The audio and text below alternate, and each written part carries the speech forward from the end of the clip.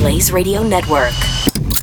And now, Chewing the Fat with Jeff Fisher. The book, Dark Aeon. Some people pronounce it Aeon, but I'm telling you it's Dark Aeon. Transhumanism and the War Against Humanity. Joe Allen, welcome to Chewing the Fat. How are you, sir? Jeff, I'm very well. Thank you for having me. Absolutely. So, transhumanism. Okay, so just a quick, the book was fascinating. I haven't really finished it, so I apologize. I've been digging into it, and every time I get into someplace, I go back and I want to read it again. So we'll just, we'll figure, I know how you ended it, so we'll get there. But first, I want to talk about, we're so worried now in today's world about AI. And I say we're so worried. Many people believe that it's going to, turn us against us. And transhumanism, we're being sold the bill of goods that it is good, right? I mean, all of this is supposed to be good for us and help humanity. And many of us, including, I think you, believe that it really isn't going to help humanity at all, right? I think that the downsides certainly outweigh the up, at least as I perceive it. So, I think much like think about fentanyl or even the more corporate-friendly OxyContin. OxyContin was initially billed as a product that would stop pain and would be non-addictive. And I think that paradigm holds with artificial intelligence as it's being sold now.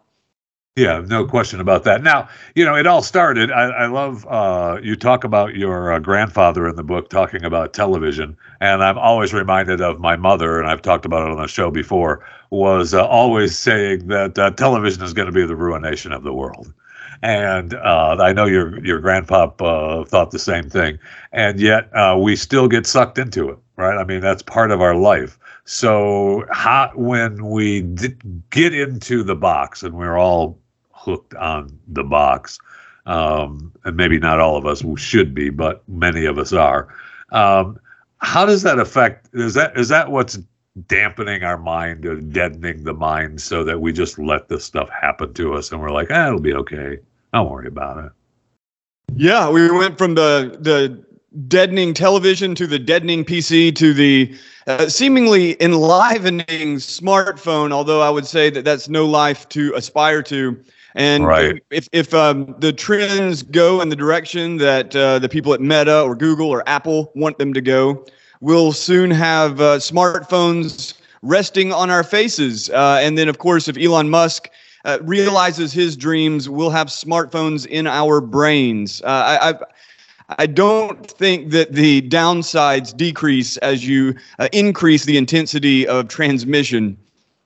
So what's the end game then? When you talk about transhumanism, I'm talking about a complete, just a chip in my brain. We've had the shows where we have the chip in the body, and we're able to have an eyepiece so that we can get information and we can download fresh and new information. But I always figured we would just wear a motorcycle helmet, for lack of a better, what they would call it, even just an astronaut helmet, and the screen on that helmet would be our computer screen, and we'd be able to see live. We'd be able to see what's going on in real life through the glass, but on the glass, we would have that information in front of us. So is that going to be considered transhumanism, or are we going to actually have the chips inside of us? It's hard to say. It depends on how well they're able to develop the technologies, such as the Neuralink brain-computer interface or any of the other companies working on them. But insofar as the motorcycle helmet or the astronaut's helmet is concerned, I mean, they tried it with Google Glass over 10 years ago. It was pretty much mocked out of existence. Right. But the new round has begun, and you've got Meta with their Ray-Ban style augmented reality glasses. That's already here again. We'll see what the rate of adoption is, but I think that as they keep pushing it and as it improves and as a younger generation is much more pliable than the older and less suspicious, I would imagine that it will, if not become ubiquitous, it will at least take off to the point that it's significant. Well, they had the problem with the original ones, and I'm not sure if they're still having the same problem with the latest studies and with the glasses, was that people were having a difficult time going back and forth, right, between what's live and what they're viewing on whatever they're viewing on the screen. So that's where I got that's where I started thinking about the helmet. So it's an easier, to me anyway, an easier, pliable way to see the difference between what's live and what's on the screen. But whatever, they'll do their studies, and I'm sure that everyone will just be happy with it because it's all good for everyone, isn't it? Yeah, I think that notion, it's interesting right now, especially with artificial intelligence, but you see it in other realms. There are the kind of competing narratives between those who believe artificial intelligence will make a world of radical abundance and near omniscience. And then on the other side, you have the people that are like, no, artificial intelligence, maybe within the next 5 years, will kill everyone on Earth. It will turn the entire planet into gray goo, or it will create bioweapons to kill everybody, or it will launch nuclear strikes from one nation to another, so on and so forth. But those extremes keep people distracted from the more incremental advances of what I would say is a profoundly dystopian technocracy, or a kind of transhuman aspiration. Yeah. So I don't believe that AI is going to kill everybody within 5 years. And if I'm wrong, there'll be nobody to call me out on it. Nor do I believe that we're going to see radical abundance. I think that what is happening right now is not dissimilar to the kind of reckless rollout of the television or the personal computer. There's maybe a bit more thought than before, but simultaneous with that, it's such a complex landscape that no one, for the most part, is concerned about what I believe the impending threat is, which is, again, a kind of incremental or a gradual assimilation of these technologies so that we offload our cognition more and more, offload even our decision-making capacity more and more, and become human AI symbiotes, as it's often described. Well, that's where, again, you say no one is thinking about that, but I mean, that's exactly where, to me, it seems that we're heading, right? I mean, we're going to reach a point where even Elon says in interviews about Tesla, well, just let the computer do it. The computer will tell you what to do, and what the computer will do. Well, okay, so at some point, you're not even thinking about not letting the computer do it. I mean, the computer is just going to do it and figure it out for you, and that's where you're going to go, or that's what you're going to do, and that's what happens, right? I mean, we're just going to say, oh, well, the computer has been right for the last 4, 5, 6, 7, 10 years. Well, it's never going to be wrong. We'll just let it be. We'll just do what it says at all times, right? So now we have the fight in the military, or at least they claim they're having the fight over, drones being able to kill humans. And we have the incremental move from there saying, well, people are still going to be in charge of it. It's the AI that's not going to, it's not going to, the actual computer, artificial intelligence isn't going to decide. We're telling it what it's going to decide. Well, at what point in this slippery slope does it decide, you know what, I got it. I'll take care of it for you. Don't worry about it. And that's where you're at, right? I mean, that's the problem. Yeah, that maybe that's a really dramatic case in which you've got life or death decisions being made by AIs or algorithms. And two of the loudest proponents, maybe the most important as far as I'm concerned, you've got Eric Schmidt, former Google exec.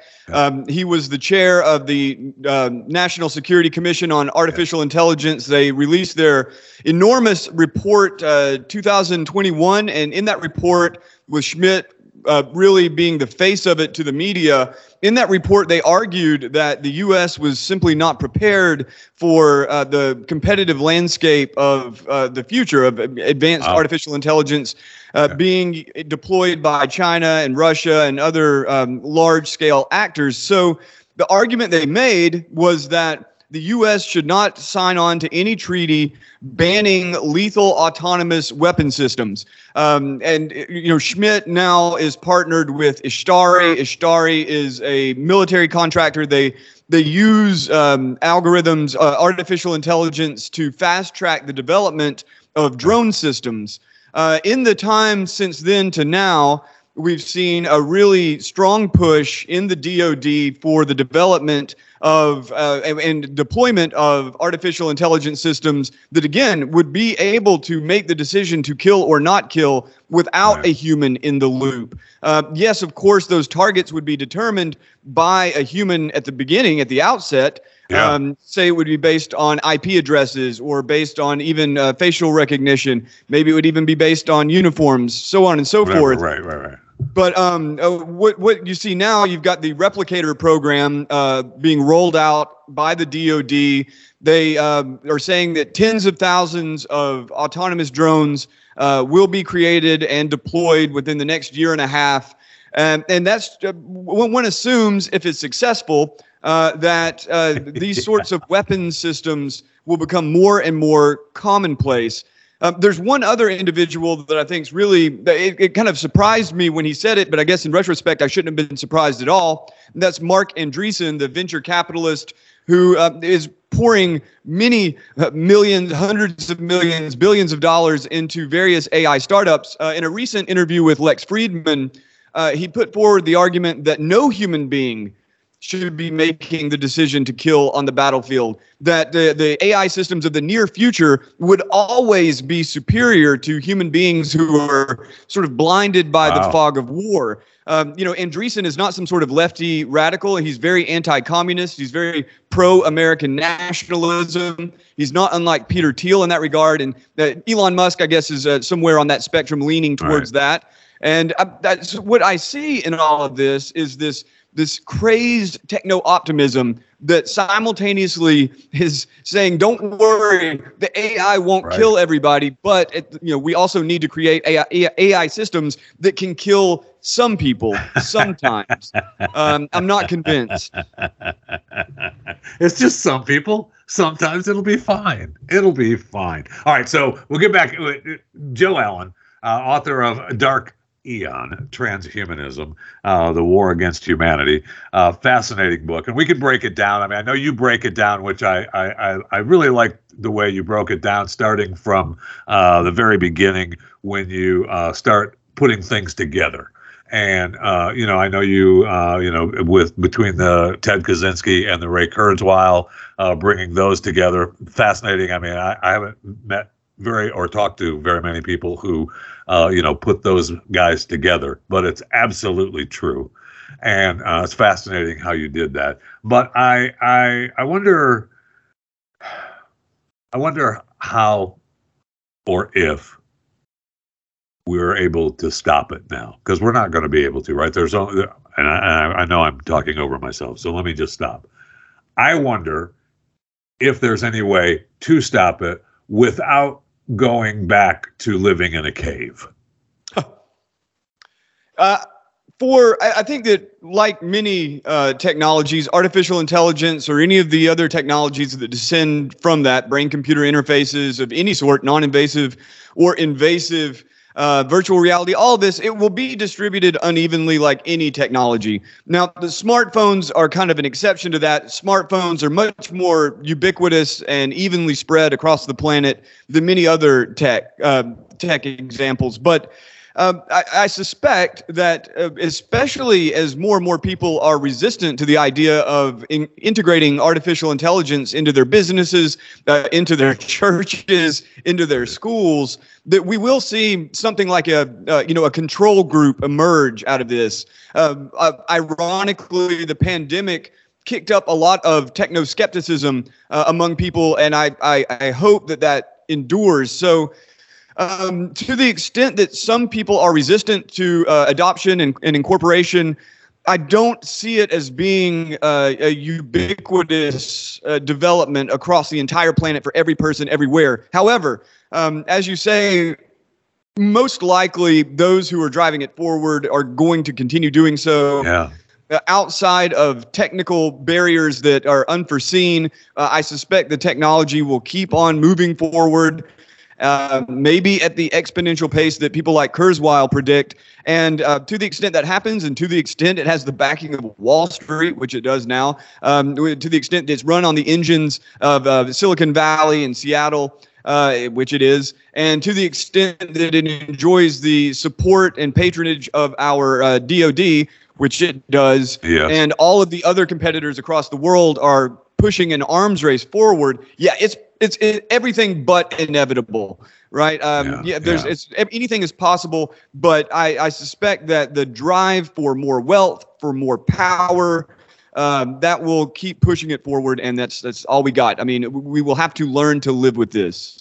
Yeah, and that's what we are learning to live with it. Do you think that the United States is, with Eric saying that we weren't prepared, I would think that we are actually trying to be prepared, but then I see where we're not trying. He's saying we're not prepared and don't sign any papers banning it, which is what we're doing, right? We're saying to the UN, we're not going to sign any of your paperwork. We'll do a handshake deal that it's okay, but we're not gonna sign on to any kind of bans around the world. Right? I mean, that's what we're doing now. So are we preparing and getting better, or are we just okay, we'll try to catch up?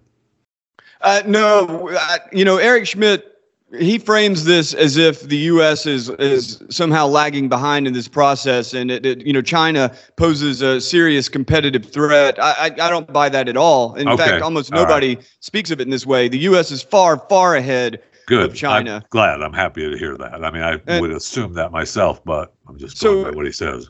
He's kind of a corporate accelerationist, so he's not going to be as extreme as the Mark Andreessens or the Peter Thiels of the world. Okay. But ultimately, that's where he's going. He wants the guardrails in place. He wants the kind of public-private partnership that you see emerging right now in D.C. between OpenAI, Microsoft, Google, and the U.S. government. So I guess you could say he wants a more controlled acceleration, but he wants acceleration nonetheless. So, of course, the rhetoric he employs is going to leave Americans feeling somewhat insecure in a competitive landscape.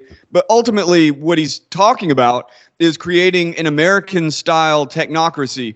One of the elements that is necessary for advanced artificial intelligence is data. And so in order for artificial intelligence to be used to streamline or accelerate economic trends, economic growth, it's going to require massive privacy invasions like we see already. Well, we see that every day. Yeah, so my sense is that what Schmidt's trying to do is just simply prepare the way for that with I see it as a veneer of American freedom and American independence. I'm not saying that he's totally disingenuous, but I do believe that the realization of the world that he's talking about, and any of these people on the kind of techno-optimist or even transhumanist spectrum, that their dream of preserving human freedom and human dignity or even human identity, while at the same time constructing this mechanical and digital behemoth, I don't think it's going to work out that way. It has in history, no and it seems to be going, in my opinion, in a very profoundly negative direction, especially something as seemingly mundane as AI in education. I think that as students become more and more dependent on machines, as teachers and professors become more and more dependent for their instruction, what you're going to see is sort of like the couch potato writ large across academia. And it's already happening. It will just accelerate. It will just increase. Yeah, I mean, it is happening. We see it every day in retail stores across America, right? I mean, people count on machines doing their work, whether it's at warehouses or even just fast food places. But people count on those machines to do the work for them, so they just don't know how to do it. They don't care about doing it because the machine's doing it. It's fine. The machine does it. It's okay. Don't worry about it. Yeah, don't worry about it. Okay, so in your book, Dark Aeon, you talk about that the plan to stay human. Now, you call it the 55-point plan. I didn't count every point. It looked it's kind of tongue in cheek. It looked less than 55. But the plan to stay human. So in that plan, what is probably the most important plan out of the 55-point plan that you have in your book? Yeah, in some ways that title is kind of a stab at all the different presenters I've seen at conferences who end with their 10-point plan to save America or 25-point plan to stop Marxist Gnosticism. It should obviously you should put all your cards on the table. I'm not confident that much of anything that I wrote in that appendix will be followed, at least not by a significant number of people, but I really do think that the most important is the personal choice. I mean, I begin with that. I don't believe that the state will necessarily be the solution to any of this. They can put in buffers. They can put in protections like data privacy. Those are really, really important. But mostly it's going to amount to what individuals and communities choose to do in response to this rapid transformation. And I don't necessarily believe that everyone should follow my recommendations. I'm pretty upfront about that. But the more suspicion is cast on the system, the more resistance to reckless integration of these technologies. And maybe one of the really key elements will be to have some sort of rubric or calculus to determine how much you're gaining from any of these technologies and how much a company or a government organization is getting from you. Who's really winning out in this equation? Who won with Google, for instance? Who is winning with Amazon? In my opinion, I don't think the consumer is winning at all, nor is kind of American business life as a whole, or the information landscape in regards to Google. So I think that's really important. Human beings who live in nations where we still have choice are going to have to make some very difficult choices going ahead. And I hope that a significant number, a critical mass of people are wise enough, or at least paranoid enough, to hold out.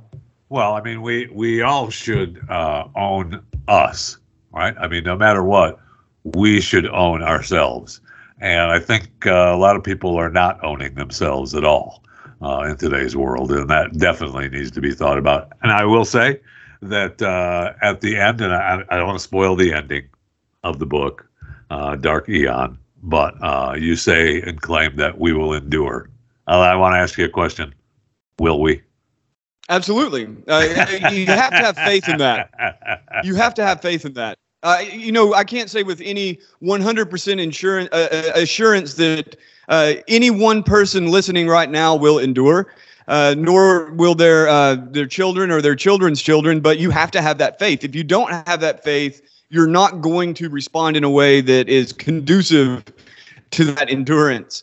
And you might say, okay, well, that's just pie in the sky. That's just that's you fibbing, telling a pretty lie. I don't believe it is. I think that, for one thing, I also have faith that this is not the end. This material realm is not the end all be all, and that what is truly important extends far beyond this world where treasures are buried and the moth rusts. I think that is, for at least the religious people who are listening, I think that's probably the most important focus. But even for the materialist, it's also very important to believe in yourself and to believe in your human capacities, because if you don't, again, these corporations, by and large, under the with all of their talk of empowerment and putting you in control, what they're offering are systems that will put them more and more in control and disempower you.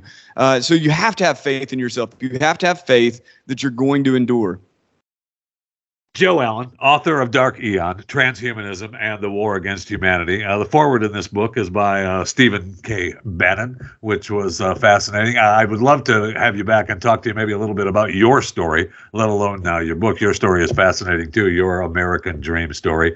But the book, fascinating. I appreciate you coming on. I know you're busy. I'll let you go. I could talk for another hour, and I know you will say, hey, shut up, I've got to go. So, Joe, thank you very much for joining me on Chewing the Fat today. I really appreciate it, and we'll talk to you soon. I'm always good to come back and chew the fat, Jeff.